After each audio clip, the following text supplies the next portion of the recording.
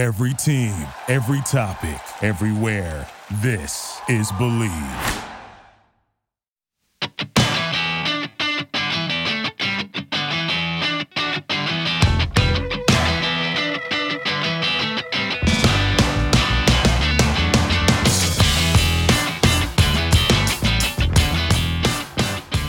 Hello and welcome to the 247th edition of the Illegal Motion College Football Podcast. In Nashville, Tennessee, I'm the professor, Matt Perkins, and a swing path across the Harpeth River from me here in the Music City, it's our own offensive coordinator, the coach, Corey Burton.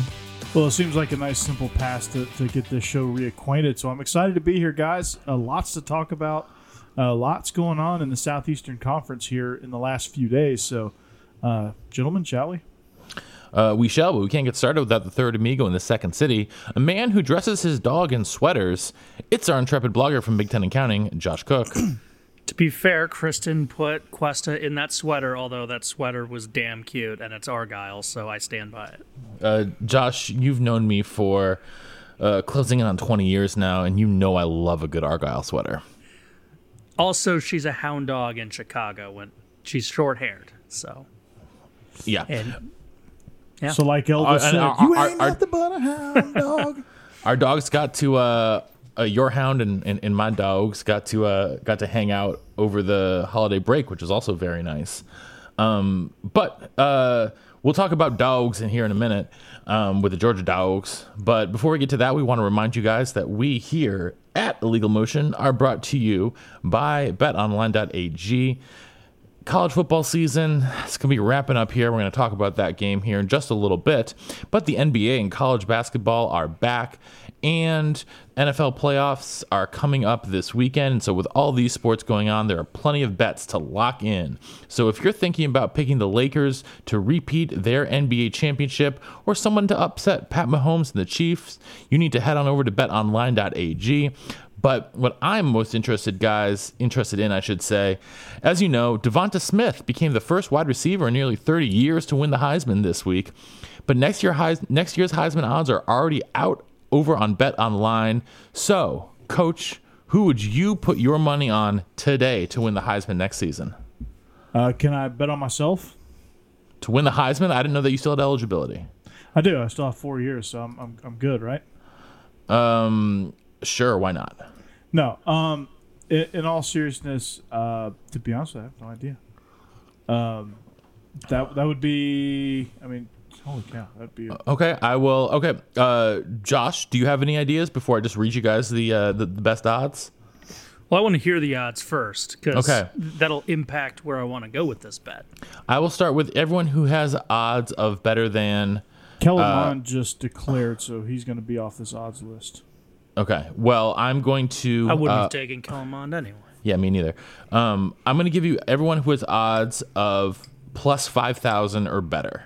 So from worst to best. So starting at plus 5,000, we have 8 players who are set at plus 5,000. Mohamed Ibrahim from Minnesota, Michael Penix Jr. of Indiana, Kyron Williams, Notre Dame, John Mechie III from Alabama, Isaiah Spiller at Texas A&M, Grayson McCall from Coastal Carolina, Dorian Thompson-Robinson from UCLA, and Dylan Gabriel at UCF. I don't like any of those people. Penix is an interesting one, but with his ACL coming late, with the season starting later, he might not even be around opening day. For any of those super long shots, Grayson McCall would be my pick. The problem is group of 5 players are locks for the tournament and locks for the Heisman, and it makes for pretty uninteresting tournament play and Heisman selection when those non-Power 5 players get left out. All right. I would say of the long shots, I like Kyron Williams. All right. Well, you know who's going to be handing the ball off to him? That would be Jack Cohn. Jack Cohn, you heard it here first. Next, in the next group at plus 4,000, we've got Tyler Shaw, the quarterback of Oregon. Then at plus 3,300, we have a group of 6 players. Graham Mertz, the quarterback for Wisconsin. Emory Jones at Florida. C.J. Stroud at Ohio State. Brock Purdy at Iowa State. Brian Robinson Jr. at Alabama. And Breece Hall from Iowa State. There he is. There's my pick, Breece Hall. I would get some money in on that. I think Iowa State will be a contender for the Big 12 title again. That'll pay off at 33-1, sir. He was the nation's leading rusher this year, and I expect Iowa State to use him quite a bit next year. And he finished, I believe, 6th this time around once all the votes were tabulated. So that's correct. All right. I was waiting to hear those odds. All right. Next, in the between plus 1,000 and plus 3,000 range, we've got Matt Corral of Ole Miss, Jaden Daniels Matt Corral of Ole Miss, Jaden Daniels of Arizona State, and Bijan Robinson of Texas, all at plus 2,500. We've got Keaton Slovis of USC at plus 1,800, and De'Aaron King of Miami at plus 1,400. I don't like that De'Aaron King bet because he tore his ACL in the game, in their bowl game. Yeah, even later than Penix. I'm confused about why Texas is on there other than just to get Texas fans to flush their money down the toilet. Yep. All right, then we get to the favorites. Gents, we have 5 players who have better than 10-1 odds. At 8-1 plus 800, we have 3 quarterbacks from the Southeast. Not the Southeastern Conference, just the southeastern part of the country. Sam Howell at North Carolina, DJ Uiagalelei at Clemson, and Coach, your quarterback, JT Daniels. Yes, it's very, very intriguing. And I want to pick JT Daniels. I think he's going to be a good pick, but honestly, I think if any Southeastern quarterback is going to make it, it's going to be an ACC dude. Either Sam Howell or DJ Uiagalelei. My worry for Sam Howell is when he puts up big numbers for the 3rd year in a row, at what point does he get tagged with the it's a system quarterback? Everybody's a system quarterback. Well, then we'll get to the 2 favorites. At plus 5,500, we've got Bryce Young from Alabama, who's going to be stepping in for Mac Jones. The former 5-star recruit. He'll be, I think, a redshirt freshman next year. And then the favorite, Spencer Rattler from Oklahoma, plus 300. Guys, I wish I could short this one just because I cannot stand Spencer Rattler. But I don't know if you can do shorts on the Heisman.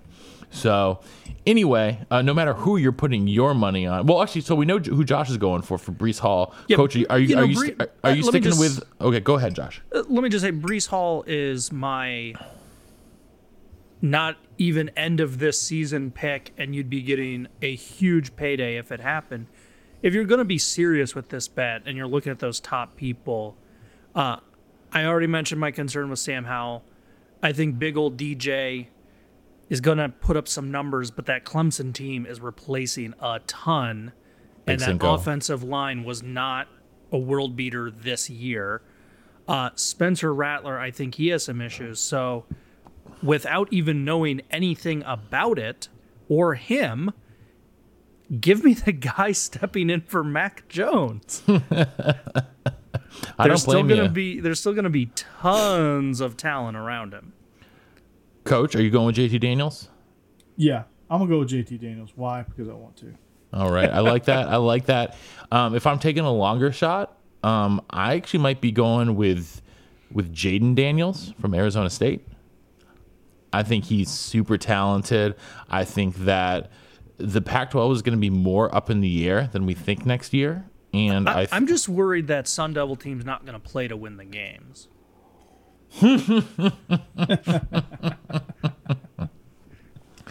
If they don't play to win the game, that just means they're not listening to their head coach.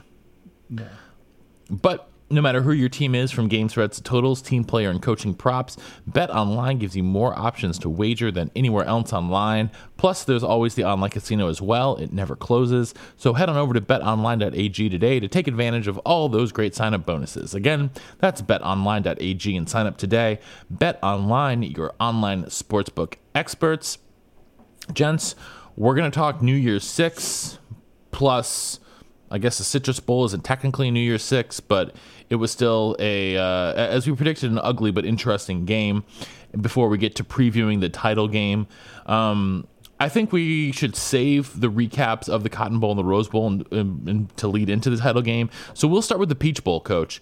And in the Peach Bowl, your Georgia Dogs beat Cincinnati, but it took a pretty big effort on behalf of your kicker to do so.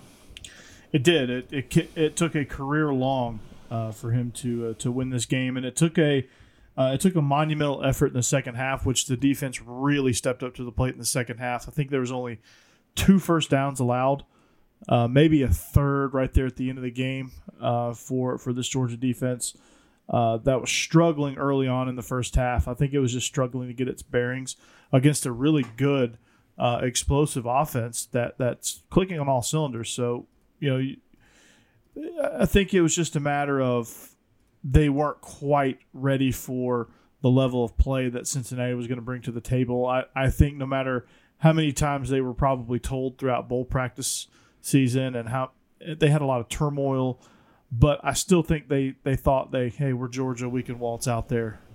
We're an SEC team, we can waltz out there and just go through the motions and beat this team, and that definitely was not true. Well, I think going through the motions is the way to put it, because it's what they looked like they were doing, especially offensively. It didn't look like, no one was running hard. As a team, Georgia rushed for 45 yards. The O-line was terrible. I'm not really sure what happened there, because if there's anywhere that Georgia should have had an advantage there, it's with that offensive line. Yeah, it is. And plus, when you throw in Darnell Washington to block the tight end, he's gigantic himself. Yeah, the run game should have been there, and it wasn't. I think they gave us they were pretty talented up front. They don't have a lot of depth, but their first unit was actually pretty solid, and they just had a good game plan against sold out to stop the run. They run blitzed and put more guys in the box on the interior to stop inside zone than we could block, and it was just a matter of overloading gaps and taking chances and things like that, and hitting on those chances. Josh, if you're Cincinnati, do you feel like this is just an opportunity that got away? How do you feel about how the season played out? Well, I think if you're Luke Fickell and that staff, you're thinking, man, we out-coached ourselves. They did a lot of strange things this game. First and foremost, they had 27 carries as a team rushing the ball, but 15 of them are credited to Desmond Ridder, and most of those are sacks. That means they just had 12 carries by skill position players, with Jerome Ford having just 8 on the day. No balance, no real attempt to set up a running game. Offense totally stifled in the second half and in the fourth quarter, and I think a lot of that was their offensive play calling was non-existent. It was snap the ball to Ridder and let him run around like a chick with his head cut off. And I was watching this game wondering, what the hell is this staff doing? I don't know what happened. Coach can probably attest to this, but we saw it with the Falcons in the Super Bowl, where it's like, run the damn ball. And they didn't. And I think sometimes coaches get tunnel vision. I think sometimes offensive coordinators try and be too tricky. They try and rely on one or two concepts, and that bit Cincinnati. And it was just a matter of time. We saw 14 points scored by Georgia in the fourth quarter to come back and win the game. And it just kind of felt like a matter of time in the second half because Cincinnati was not taking enough advantage of the opportunities to presented to them. They also had some really costly turnovers. They only had the one, but the fumble was a disaster. Some other problems for Cincinnati, 3 of 14 on third down. I know Georgia was also really bad, but Cincinnati was leading the game. You convert those third downs, you continue those drives, you eat more clock off. We also saw Cincinnati struggle in the penalty game. They had 5 more penalties than Georgia. And, Cincinnati played a crap game. And as you said, it took a heroic effort for an SEC team to beat them. So I think it is a testament to just how good Cincinnati is. But can you imagine if Cincinnati played a competent game? They would have won this thing going away. I don't know what they were doing in the second half. Coach, you want to explain to us why? I can't think of any other term other than tunnel vision. What's that coaching tunnel vision? Yeah, I guess. I mean, they lost all confidence in the run game. I think it had something to do with them not getting many yards in the second half in the run game and just sputtering. Well, outside completely. of that, outside of what was like their second play from scrimmage in the second half, where Jerome Ford broke off a 79-yarder. Yeah, after that they did absolutely nothing offensively after that play, and it was brutal to watch. And as a coach, I guess you get nervous. Also, like, we can't run the ball, so let's put it in the hands of Desmond Ridder and let him try to get one deep. And actually, I mean, the play call was good. I mean, he had a guy. Georgia jumped the short route, which naturally was going to happen. He had a guy long, and Tyreek Stevenson made a hell of a play to break it up. But, I mean, I think if he throws it a hair earlier, it's probably a Cincinnati touchdown. So, I mean, they took a big risk. And, you're Cincinnati, so take a big risk. But I don't fault him for that, although I probably would have ran the ball personally myself and just – use the clock in my favor. I mean, you could have ran 40 more seconds off just by running the ball, even if you get stuffed. So, personally, that's what I would do.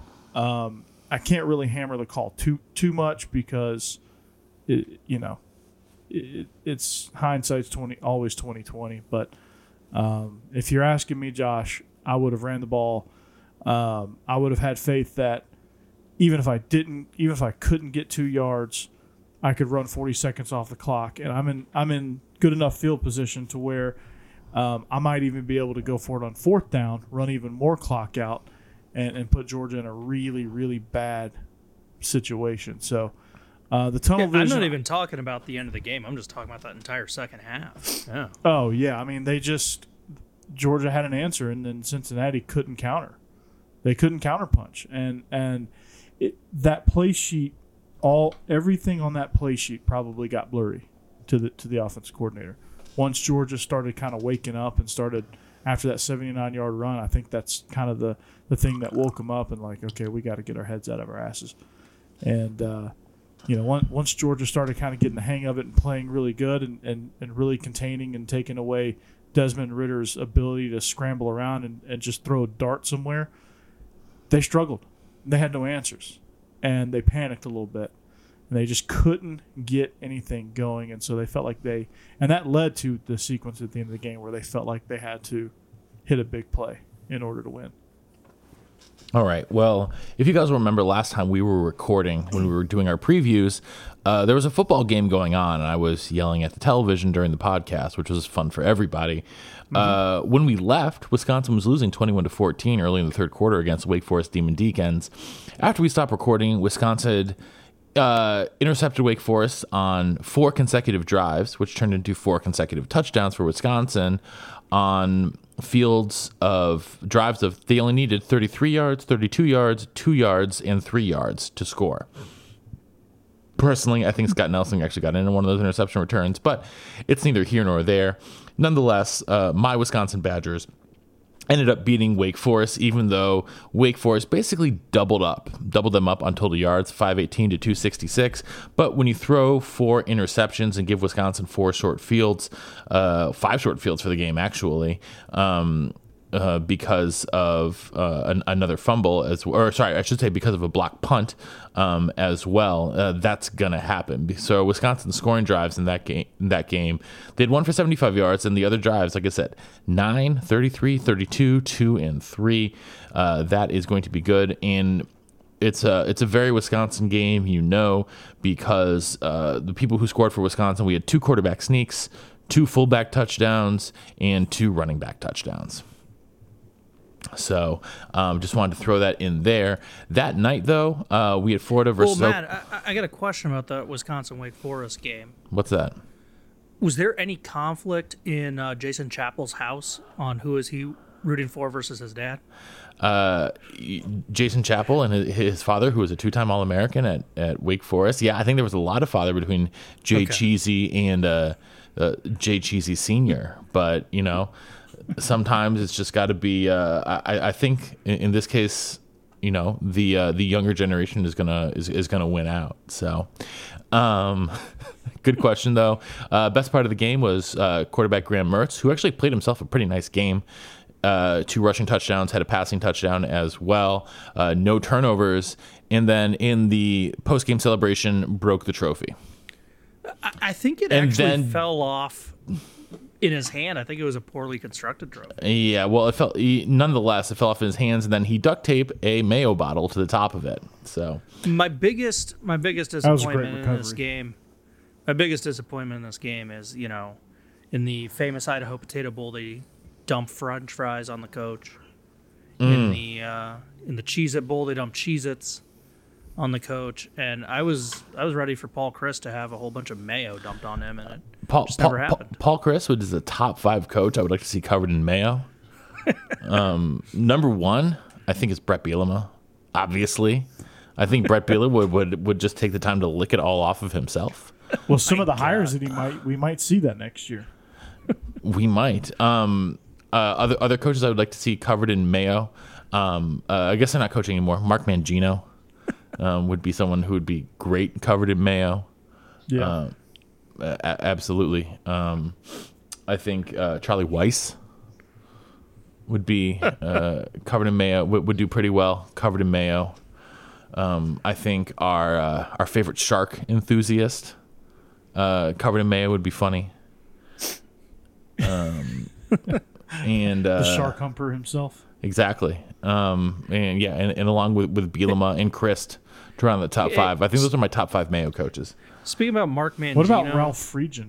Friedgen's a good one too. Friedgen definitely makes the honorable mentions. And Fulmer. Speaking about Mark Mangino, do you guys think he's seen an orange since 2007 when he was at the Orange Bowl? I think that was the first time in his life he encountered one.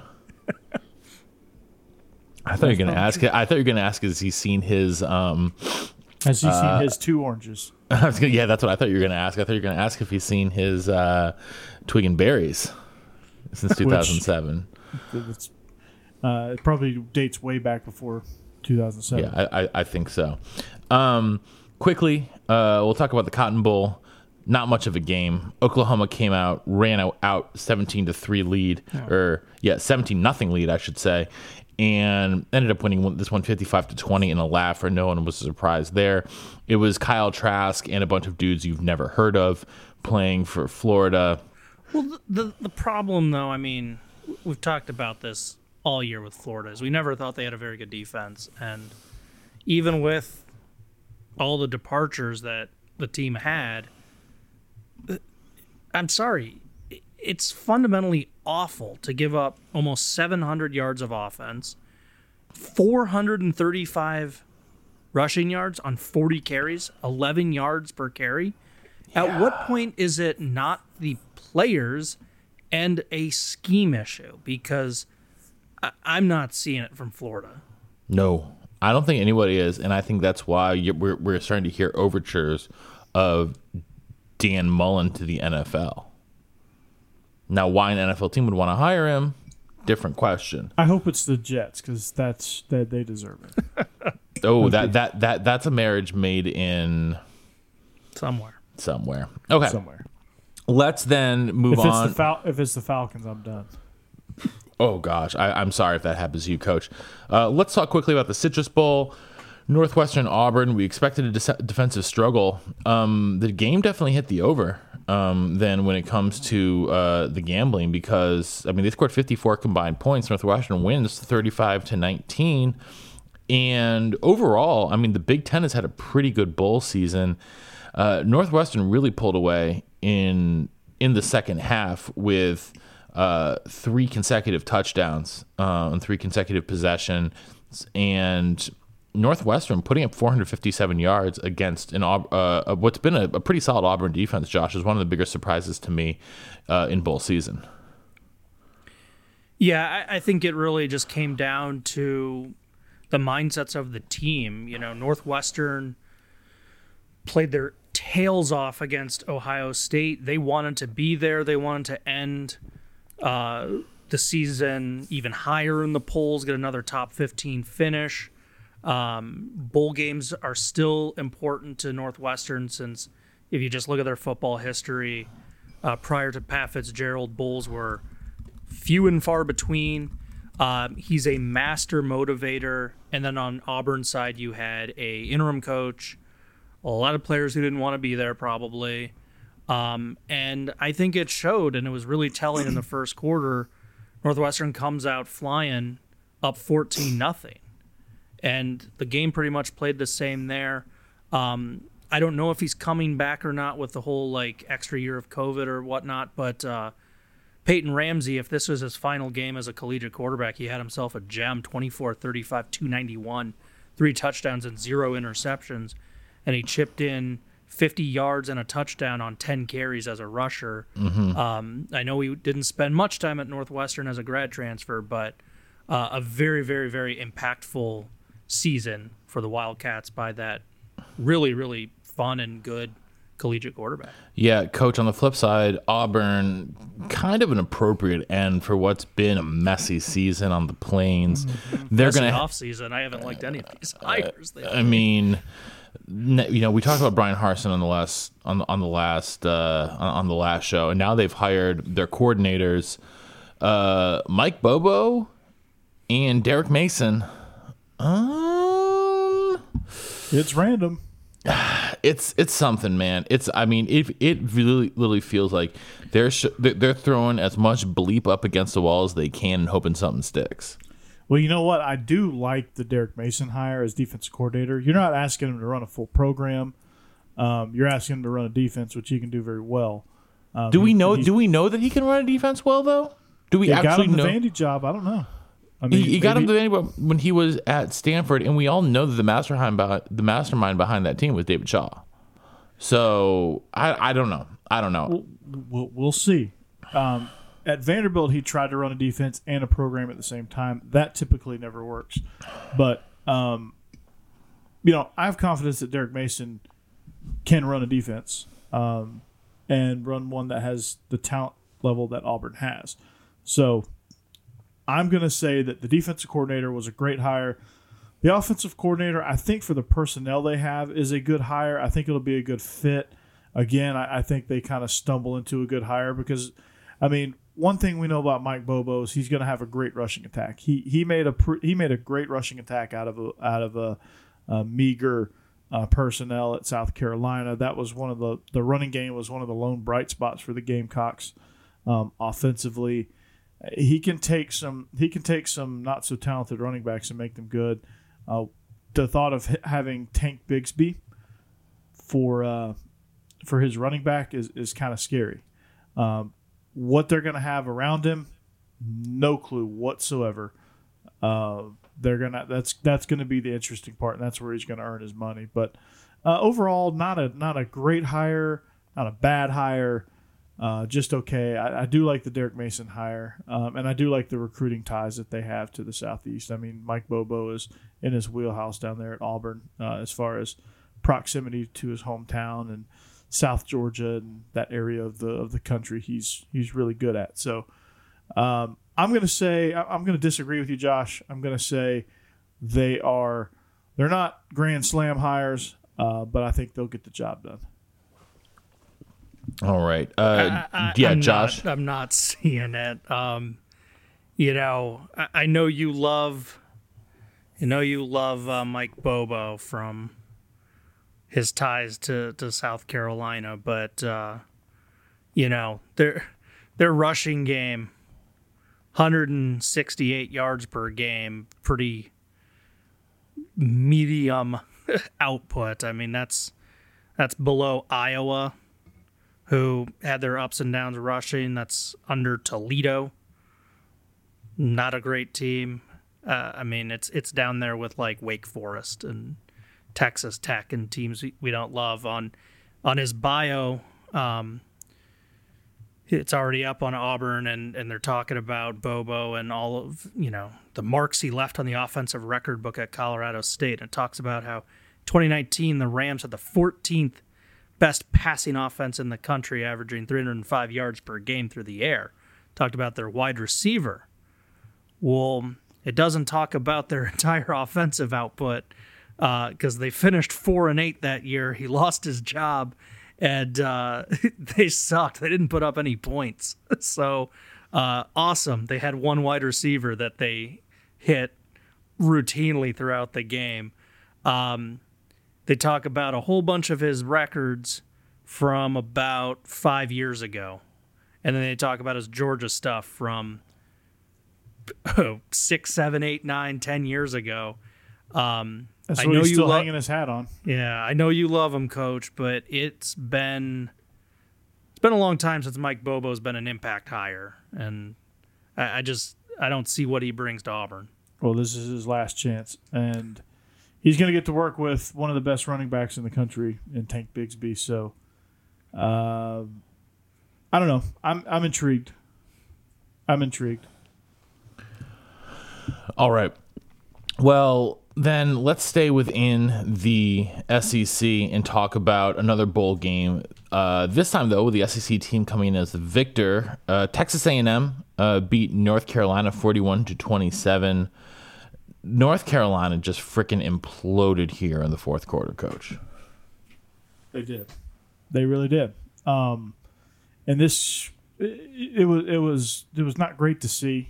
And you know, A&M did. You know, A&M helped them with that. You know, they had a great game plan for them, and you know, they just made sure that they they just kept pressing, and you know, North Carolina just kind of felt the effects of all the opt-outs. Eventually, you knew it would come back and bite them. They weren't quite as talented, and Texas A&M didn't have as many opt-outs, and so that I mean, honestly, that was kind of the difference in the game to me. I will applaud something, though, about this. So just to kind of recap it, North Carolina's up 27-20. Things are looking okay for the Tar Heels as much as it can with a one-possession lead. 7 plays later, the Aggies tie it up, 27-27. Ensuing drive, punt by the Tar Heels, and then a punt by A&M, then a punt by the Tar Heels, and then that's when Texas A&M takes the lead on that next possession, a quick 3-play drive. They're up 34-27. Now, North Carolina's facing a 4th and 1 with 2 minutes and 24 seconds left, and it's at their own 34. And I think a lot of coaches punt it away, and they play conservative here, and they say, we're going to trust our defense. And, you know, Mac Brown goes, you know what? This is essentially a meaningless bowl game. I wish Kirby would have done it. Our best players are on offense, and our single best player for our entire program is my quarterback.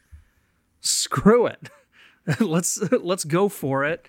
So sets up A&M with a really short field since they don't convert it. And then, you know, they get in, make it 41-27, and you know, the game's over at that point. But you know, he could have punted it away, packed it in. A&M converts a couple first downs, and then it becomes a kneel down game. And we say, "Oh wow, what a competitive game! It was a 1-touchdown game. North Carolina was right in it." I applaud Mac Brown. I mean, this was a pointless bowl game. Let's be serious. Go Yeah, it for was. it. Yeah, I applaud coaches for being aggressive. I like it. I mean, I think it was the right call. I think you've got to, if you got a guy you trust with Sam Howell and Daz Newsome. It was weird that they ran the ball, though, on that fourth down play. Yeah, especially without their top two running backs. Yeah, That might have been what we call getting too cute. Yeah. With Javonte Williams and Michael Carter, that is the right call, but you didn't have those guys. Why not play action it? Why not leak somebody out in the flats? Why not put the ball in the hands of Daz Newsome and say, hey, go get me a yard or two, and let's rock and roll. Why not, if you're going to run it, why not jet sweep it to Daz Newsome? Why not, get a little creative with your call. Don't just ram it into the Yeah, because because we don't want to. Creative and cute are not the same thing. No, creative and cute is like, hey, they think we're going to throw, we're going to run the ball, and really, no. How about this for a play, coach? You pack everyone in tight. You come out in a super obvious quarterback sneak formation because it's 4th and 1. Uh-huh. You have one receiver, and then you sneak just it. run straight down the field. Howell takes like 2 steps towards the line, maybe even makes contact with his center's butt, and then steps back and just hurls like an 80-yard pass play. How about that? If he jumps with it, Jump pass. Jump pass it, the jump pass deep ball. I love that. I didn't know that Tebow was behind center for. Is that the annexation UNC. of Puerto Rico? The key thing is to sell the fake. The quarterback has got to bump into his center. That's the key part. Now the problem And then would if be he really wants the to problem sell would be it, is fumble it, pick it up, and throw it. Well, the problem would be if he crosses the line of scrimmage with the ball, because that would actually be illegal. The way the Tar Heel offensive line was getting pushed back on that 4th. I don't think you had to worry about that. I stand corrected. Let's move on then to the Fiesta Bowl, where Iowa State capped off their 9-3 season by pretty much dismantling Oregon, 34-17. Brees Hall, another ho-hum, 136 yards, 2 touchdowns. Didn't need much from Brock Purdy in this one because they were outstanding. Then they turned Oregon over 4 times in this game, Josh. Yeah, I mean, these defensive stats are just absurd. They hold the Ducks 0 for 6 on 3rd down. I believe this is the first time since 2001 Oregon was held without a 3rd down conversion. They had the 4 forced turnovers, a 5th turnover on downs. The time of possession, Iowa State 42 minutes, 48 seconds. Oregon 17-12. So Iowa State's defense came to play. I think they had a little bit of a chip on their shoulder after feeling like they gave up some late stuff to Oklahoma. The Cyclone offense felt like they let that Big 12 title game slip away a little bit as well. Brock Purdy was extremely sharp in this game. I know his yards weren't insanely high, but he was extremely efficient. He was also a really good runner. It was just a complete team victory. And on the other side of the field, Oregon just, it's weird. I don't get it. They play this weird 2-quarterback system. As soon as one guy gets hot, they take him out. As soon as the next guy gets hot, they take him out. They run the ball 18 times as a team. Defense really didn't look very very strong as Cyclones just blew them off the line of scrimmage every time. They called a running play, it felt like. Just not a very impressive game by Oregon. And I mean, there's no shame in losing. Iowa State was the better team coming into this. Better team from the better conference and just all around a better program. But Oregon looked like, I don't know, maybe a Conference USA team. Don't slander Conference USA like that. Oregon looked like an unorganized I think we're allowed to slander Conference USA right now because they went 0-6 in bowl games. I know, which is the same as the ACC. Yeah, but Oregon played worse than that. Mario Cristobal has the high of highs after upsetting USC, and then It's like, well, what'd you do for the last 2 weeks after that game? Oh, I don't know. Planned nothing. Seemed like they were just spending 2 weeks celebrating. Hey, we won the Pac-12! Yay! Where'd the coaching go in this game? It just seemed like they couldn't figure out what they wanted to do. They couldn't figure out how they wanted to attack. It just seemed like Iowa State had a plan. Oregon didn't. Oregon was just there for the free PlayStations and Tostitos. And Iowa State was like, yeah, we're going to win this game. Did they get PlayStation 5s? Did all the players get PlayStation 5s as part of their like bundle? Probably. Gosh darn it. You know what? Then kudos to I got Oregon. my PlayStation 5. I ain't you know doing what? nothing. That's what they said. You know what might solve some of this issue of players opting out and these bowl games becoming even more meaningless? Better than they were? better packages for the players so they don't have to steal things from Belk? No. The bowl packages are awarded after the game to the winners. Ooh. Probably some bribery somewhere in there. Yeah, just a little bit. Okay. Well, I was gonna opt out, but damn, I need that PS5, and then I tore my knee up, and now I don't have a pro career. Damn you, Sony! But like I always feel like half the time it's like also like one of the things is like a Fossil watch. It's like, oh, I was gonna opt out, but I really want that Fossil watch. Oh, gosh. Some of the I used to love read because they would publish. Oh, yeah, they still the do. gift suites. I used to love reading those. I haven't read them in a while, but oh my god, those were so funny. Do you think all the players from the canceled bowl games got their packages? Oh, I certainly hope so. I certainly hope they got their lifetime supply of what's that? The new Independence Bowl? It's like some bar in Shreveport that sponsors it now. No, it's the Radiance Technologies Independence Bowl. Their gift suite included a Fossil watch.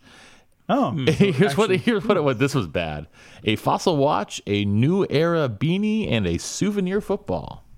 Oh, souvenir football. Wow. Well, I got a Coach, follow-up. Did UAB get anything from the Gasparilla Bowl, even though it was canceled? I don't know.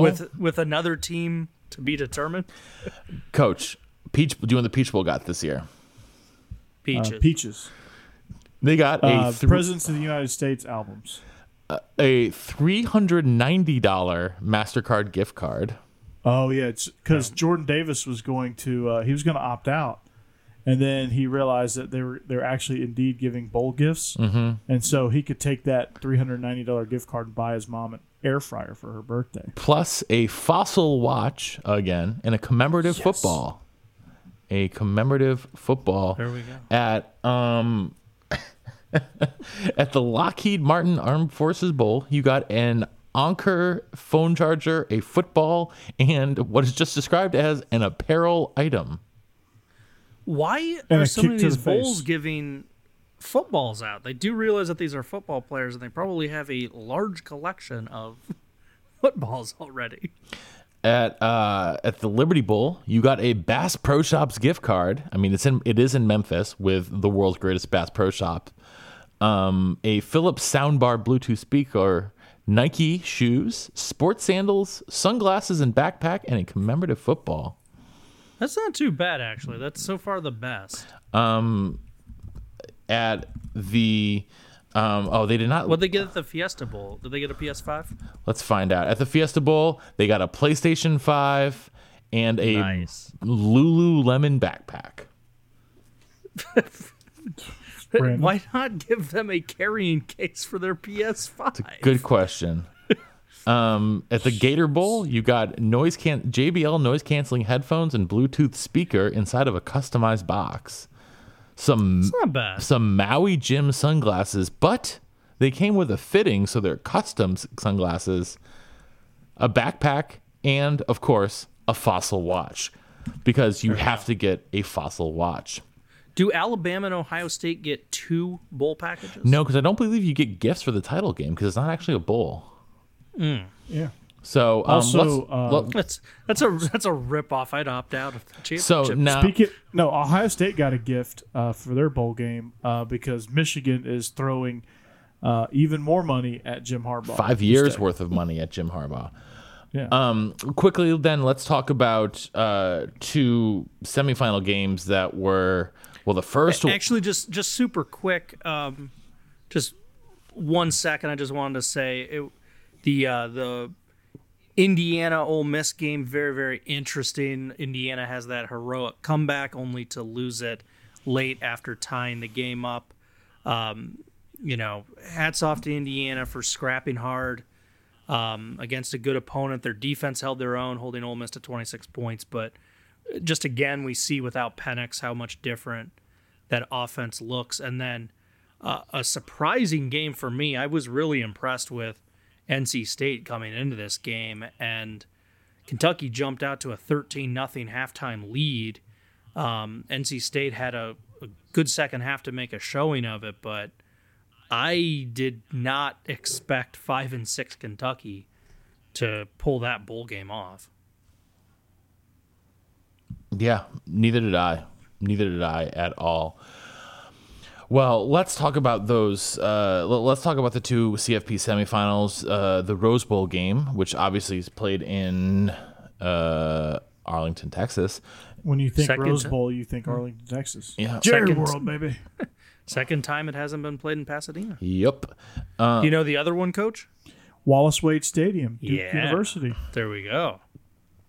But it wasn't Wallace Wade Stadium yet, though. Because I knew Wade that was still the coach. I knew that wouldn't stump you. Yeah, it was Lou Holtz Stadium. Yeah. Yes. God, I mean, the walls were always wet. I don't understand. I mean, I'm just shocked. It took us 45 minutes to get to our first Lou Holtz impression. We were supposed to be efficient tonight because you have a big day tomorrow. I do have a big day tomorrow. So let's then efficiently talk. He's interviewing at the Hub. Let's officially then talk about this game. Not much to talk about except for one of the weakest backdoor covers of all time. Alabama wins 31-14 over Notre Dame. Honestly, guys, this was probably the worst bowl game I've watched all season. It's probably the only time I've ever seen an Alabama team get legitimately bored. They got bored. They were seriously bored. They'd score a touchdown. They'd just walk back to the sideline like, whatever.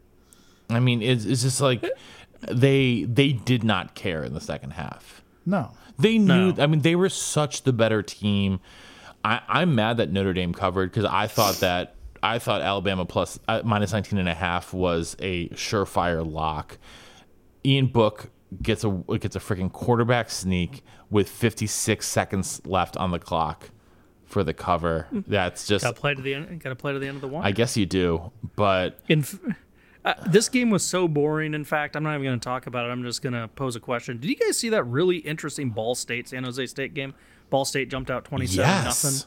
That was a fun bowl game, as big as a lopsided game as it could be. I wish I could have seen it. Ball State's uniforms were freaking amazing in this game. They wore, they kind of looked like San Diego State uniforms a little bit, but their helmets were incredible. They had like this 1970s style, like full cartoon bird on them. They looked amazing. Yeah, they were. I'm looking this up.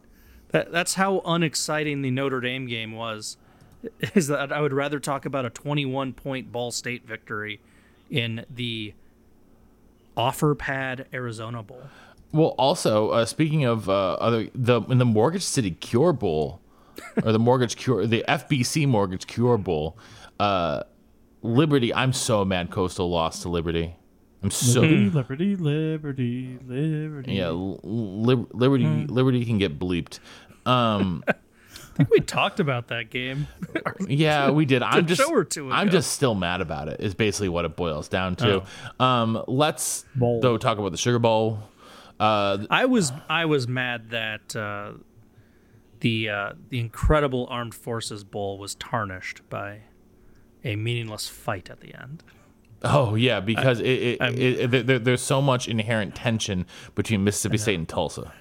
I'm clutching my pearl necklace. I can hear it through the microphone. And I mean, this is why you don't invite 3 and 7 teams to bowl games. You had your chance and you blew it. So yeah, Ball State.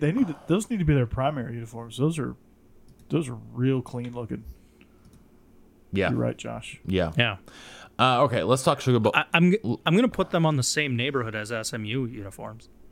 Oh, That's a good wow! neighborhood. That is, that is the Park Place. I mean, they might be the other side of the cul-de-sac, but you can walk there. It's in walking distance. Who else lives in that neighborhood, Josh? Besides, obviously, SMU has the biggest house in the biggest yard in that cul-de-sac. We all agree. Yeah. We all agree that the SMU, those just they are perfect uniforms. Who else is living on that block? Well, it's still under development, so there's plenty of housing available. Those Iowa State all black uniforms are living definitely in that neighborhood. Oh no, I disagree. Those are awesome. I think they need a touch more color. I agree. I'm with Matt. I agree. I think some red. No, I think some more. I think some more. Yeah, accents. some more of the gold accents would be good. I'll have to I think about can that. dig it.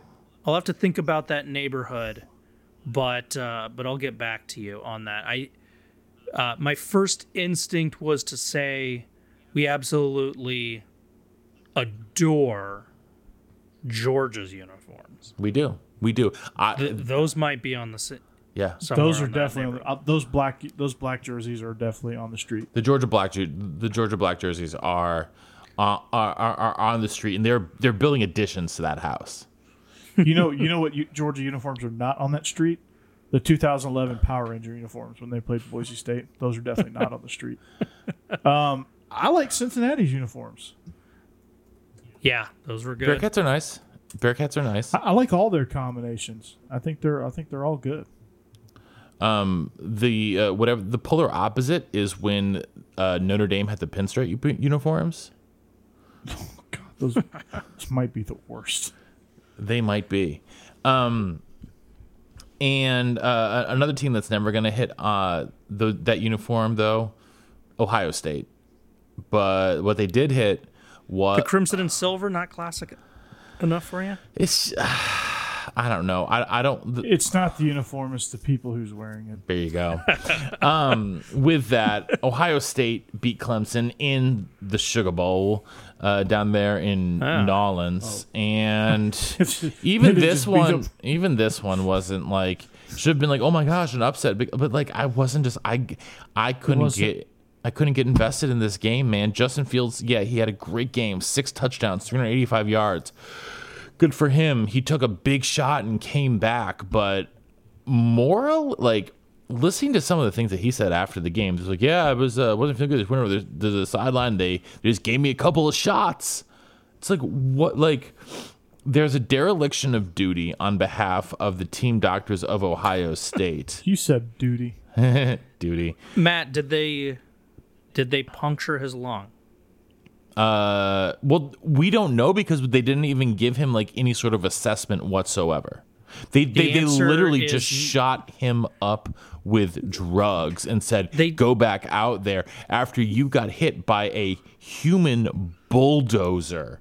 No, that's the bar to clear. As long as you don't puncture the quarterback's lungs, you're better than the Chargers doctors. Oh, I mean, that's not a high bar. It's really not. I mean, like he got hit like Skalski. Okay, so actually, I was having a text exchange with my father. Was the Skalski hit on Fields targeting, Coach?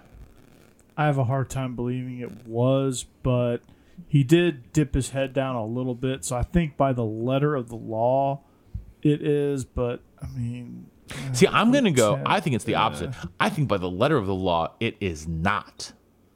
I think by the letter of the law, it was not. Did he lead with the crown of his head? Did he lead with the crown of his helmet? His arm, I don't know. I don't think he did it first, and I think Justin Fields like spun his way into it. Well, I think that's part of it. And I think that. I mean, I still think they messed up the call. I don't think it should have been targeting. I don't think it should have been either. I really don't. And I think it's one of those judgment Now, calls. here's the thing. It was a dangerous play, but I don't think by the letter of the law it was targeting. No. I mean, I think it was a really clean, hard hit. I don't know if it was And- clean. It was a hard hit. I think it was a dangerous play, but I don't think by the letter of the law it was targeting Josh. Yeah, I guess for me, I'm thinking more just like big picture. This is 2 games now. Last year's title game and then this year's. And it's targeted Sugar because Bowl. his head dipped down and because he got thrown out last year in the national title game. Yeah. He has a reputation. Yeah. The one so in the title I think game that is definitely I think targeted. that's part of it. And also just, I mean, big picture, not even worrying about that and getting kicked off the field. Like, Clemson's defense is now no-showed twice at the end of the year. What is up with that? There's something strange. I don't know. And it was really obvious Clemson's biggest deficiency in this game, other than their defense not playing a lick. They were totally one-dimensional. Their offensive line sucked. And I don't know if I've ever used that word on this podcast because usually I try and be more eloquent, but my God, this offensive line for Clemson got totally embarrassed. They gave up 5 tackles for loss, 2 sacks, a quarterback hurry, and then their running game, their vaunted Travis Etienne, final collegiate game, 10 carries, 32 yards. They produced 44 yards on 22 carries. It's awful. Yeah. Awful. Totally one-sided. Yeah. Yeah, it was terrible. I mean, they got dominated all around. I mean, they got totally outcoached. And, you know, this was a big trash talker comes in and gets smacked in the face, doesn't know what to do, and then next thing you know, they're on the canvas, and the referee is hit 10. And that's what happened to Clemson. I've never seen a Brent Venables defense look that unprepared, look that scattered, look that stressed out, look that unorganized. I mean, they were multiple snaps. They were scurrying around trying to get lined up, trying to figure out what Ohio State was going to do. And Ohio State used tempo. And Clemson, they practice against tempo. I mean, there's no reason that a Clemson defense should ever struggle that mightily with tempo. Tempo does that to every defense, but Clemson should not struggle that badly against tempo because that's their own philosophy. They can practice against themselves and be just fine. And they did okay last year against this same exact offense, and Ohio State didn't do anything new. In fact, they probably simplified a little bit and they just hit deep shots, and Trey Sermon, they figured out they couldn't tackle him, so they kept running him. So I don't know. Just a terrible all-around preparation by Clemson. I was disappointed. Well, this might be a stretch for an analogy, but, you know, Clemson spends the whole lead up to the bowl game saying that Ohio State's 11th, that they didn't play enough games, that they shouldn't be in it. And so they're giving Ohio State bulletin board material. Meanwhile, Clemson is kind of like worried more about Alabama, and that's going to be the real game. And this is where my stretch of an analogy comes in. It reminds me of leading up to the election, Donald Trump saying, it's rigged, don't vote by mail, and then like Pikachu shocked meme, I lost the election in mail-in ballots. Like, that's what Clemson did. They didn't treat it like it was going to be a contest. And Yeah, but we don't see Clemson fans going in and storming the offices of the CFP. well, do the If CFP have offices? If they had an office, Clemson fans might be there with pitchforks. They can storm the president of the CFP's offices and take him out. That's fine. with Well, me. if anyone should have done that, it should have been Texas A&M fans. Well, no, that was a reference because Iowa's. Well, oh no, trust me, crappy athletic director I'm was well the- aware of who the director of the CFP is. Hey, Georgia's got a new athletic director, by the way. Who? There you go. Is it Gary Barta? Yeah, it's have him. I'm trying to think of the worst imaginable. The guy we plucked Brian us. Ferentz. Yeah, Brian Ferentz. No, we plucked Liberty's AD. Actually, it was a great coup. No, He would be in support no, of Josh a coup. Brooks. No, right.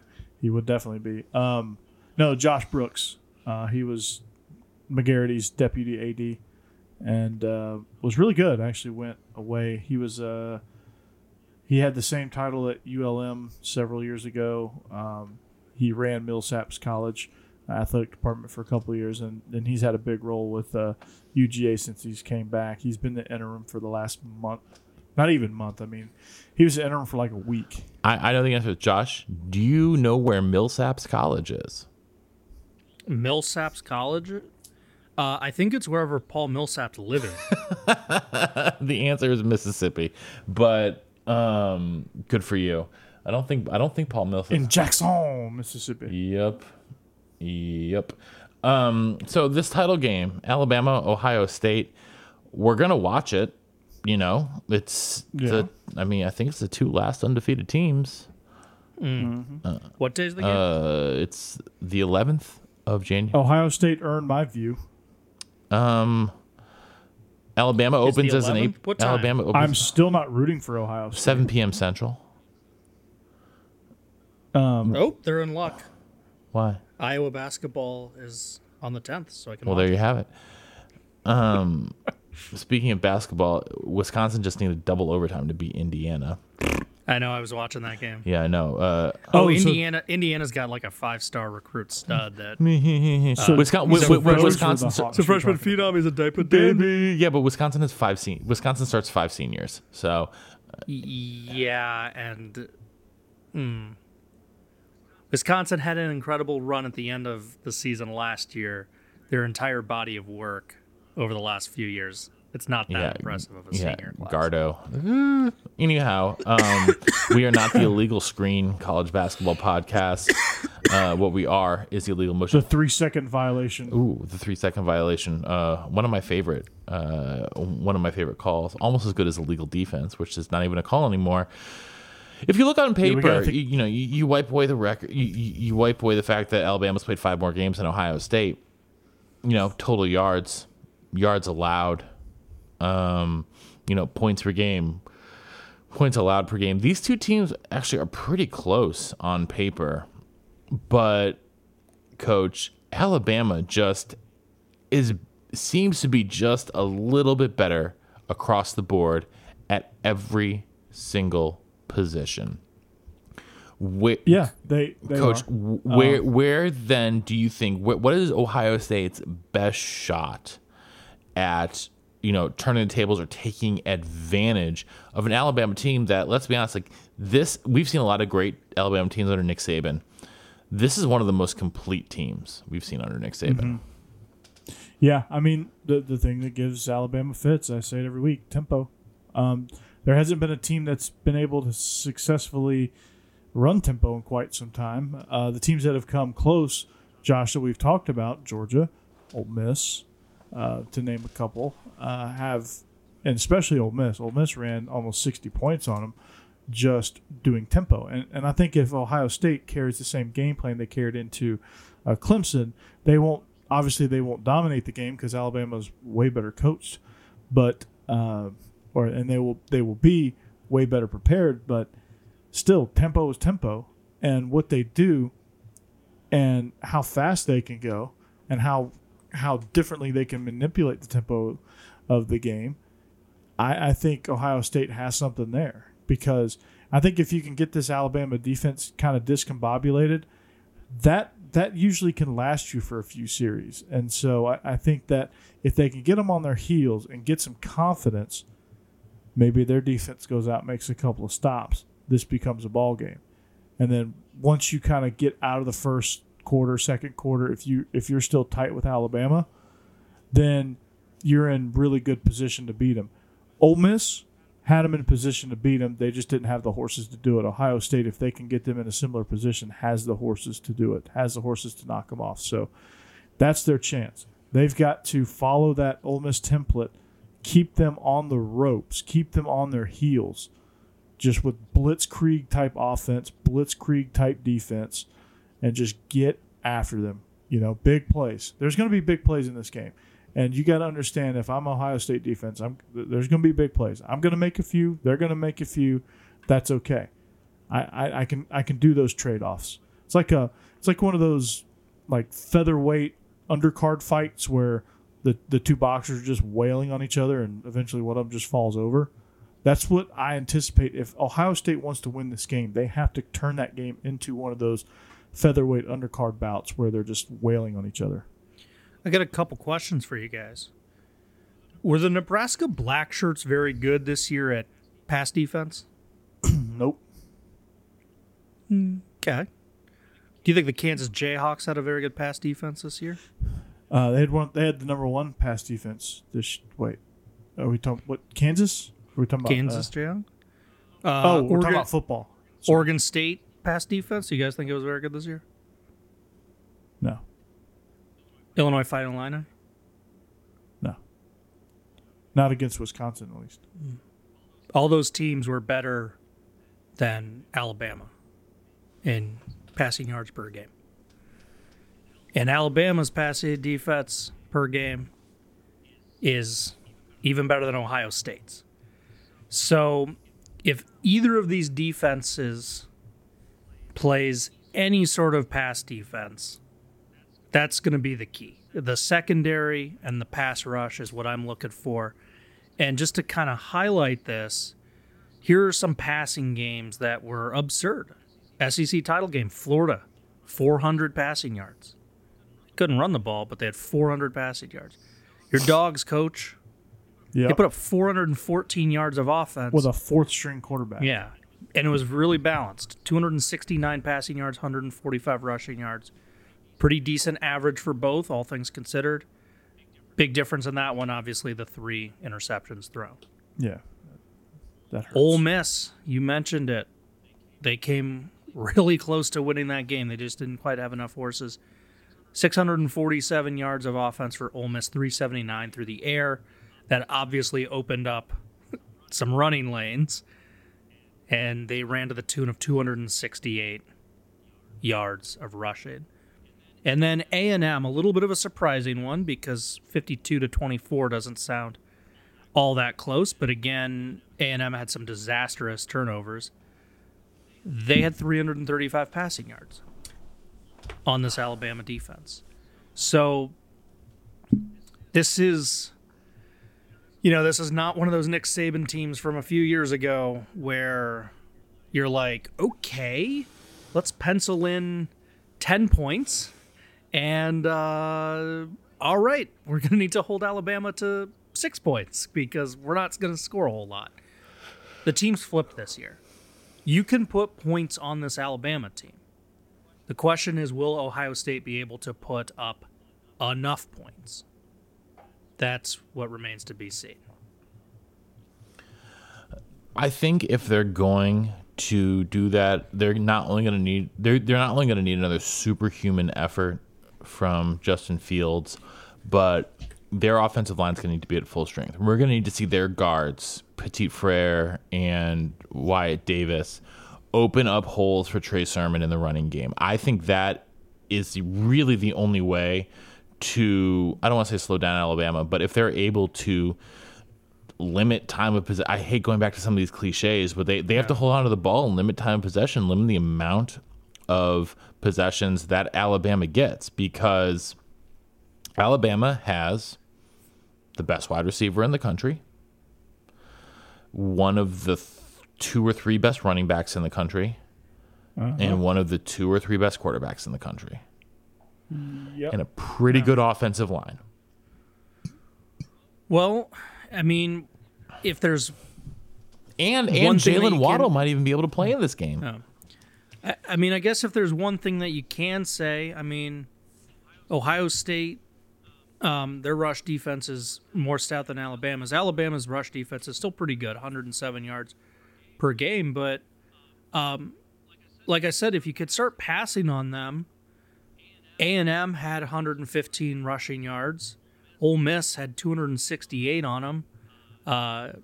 Coach's Dogs had 145 rushing yards on them. Really, Florida just is kind of the odd man out that they had 400 passing yards but only 54 rushing.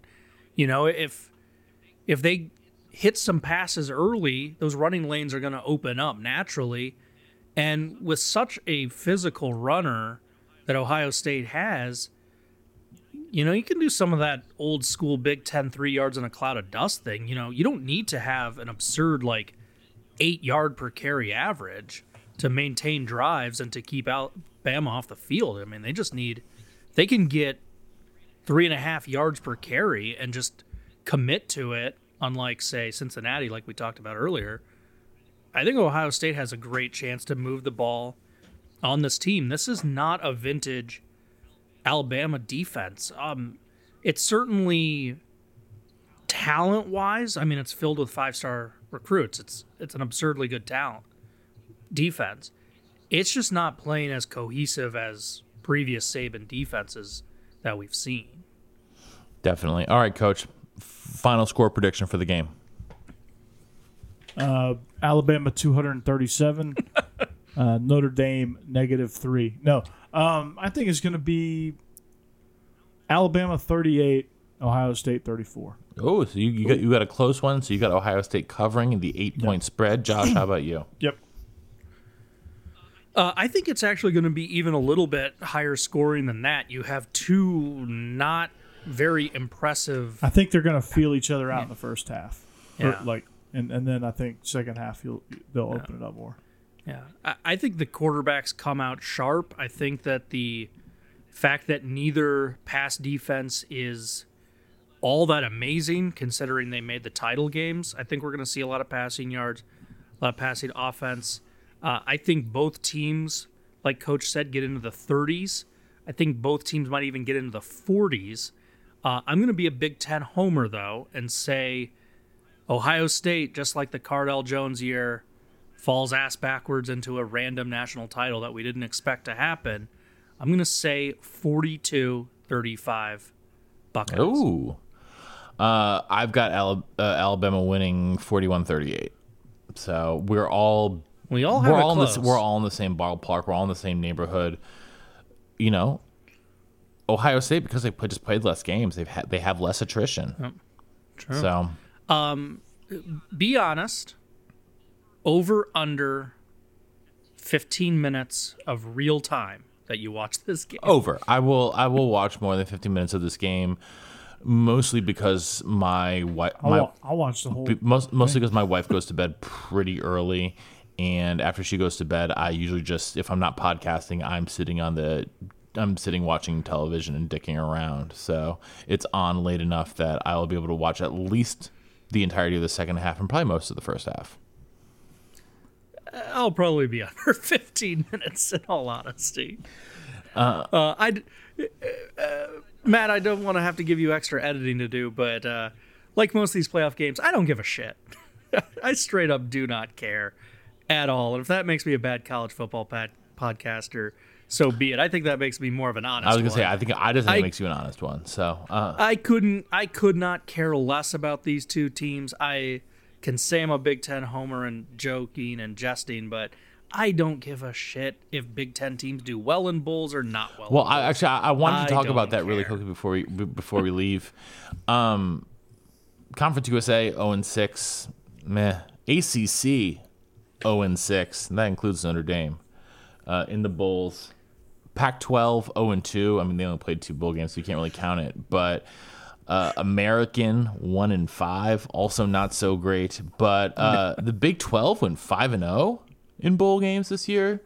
SEC and Big 10 both 750 winning percentage, 6-2 and 3-1 in their games. But I think ACC got some terrible matchups. I mean, Miami, Oklahoma State, okay, that one was a pretty close matchup. Wisconsin and Wake Forest are both 500 teams. Yeah, but Wake Forest and Wisconsin, just in terms of like their pedigrees and where they were projected to be. But Jason Chappell's dad was a 2-time All-American. I mean, that one was a bad matchup for Wake Forest. Notre Dame didn't stand a chance in hell. Clemson was a paper tiger, pun intended. North Carolina had to take on the team with the biggest chip on their shoulder after the Irish got embarrassed. And then NC State just had a random loss to Kentucky. I mean, this is comparing bowls and ranking conferences using bowl games is absolutely ridiculous. Oh, it's asinine. But it's... I mean, based on that, the MAC best conference 2-0, No, baby. Big 12, 2 5-0. SEC. But the MAC had 2 upsets. Big 12 didn't have as many upsets. I mean, let's be honest. Big 12, Oklahoma State mini upset.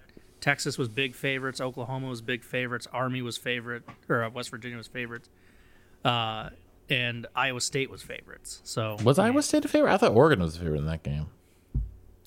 I believe. I thought Oregon was. I thought, if not, it was very close. Let's see what we got according to the old Google machine. ESPN. Let's see. We got drum roll, please. Oh, I've got it. Oh, I know. ESPN. I've got it right here. Hold on. There we go. Samsonite. Iowa State 4.5. 4.5 Yeah, point 4.5. favorites. It's pretty close. Samsonite. I was way off. So, all right. Well, with that, I think it's about time we wrap up. Because honestly, I need to go to bed.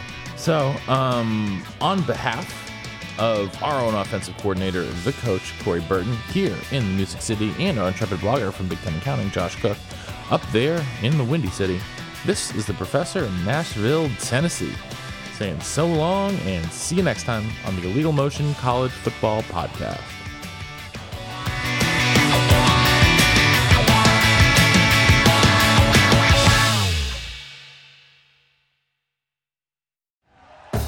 Thank you for listening to Believe.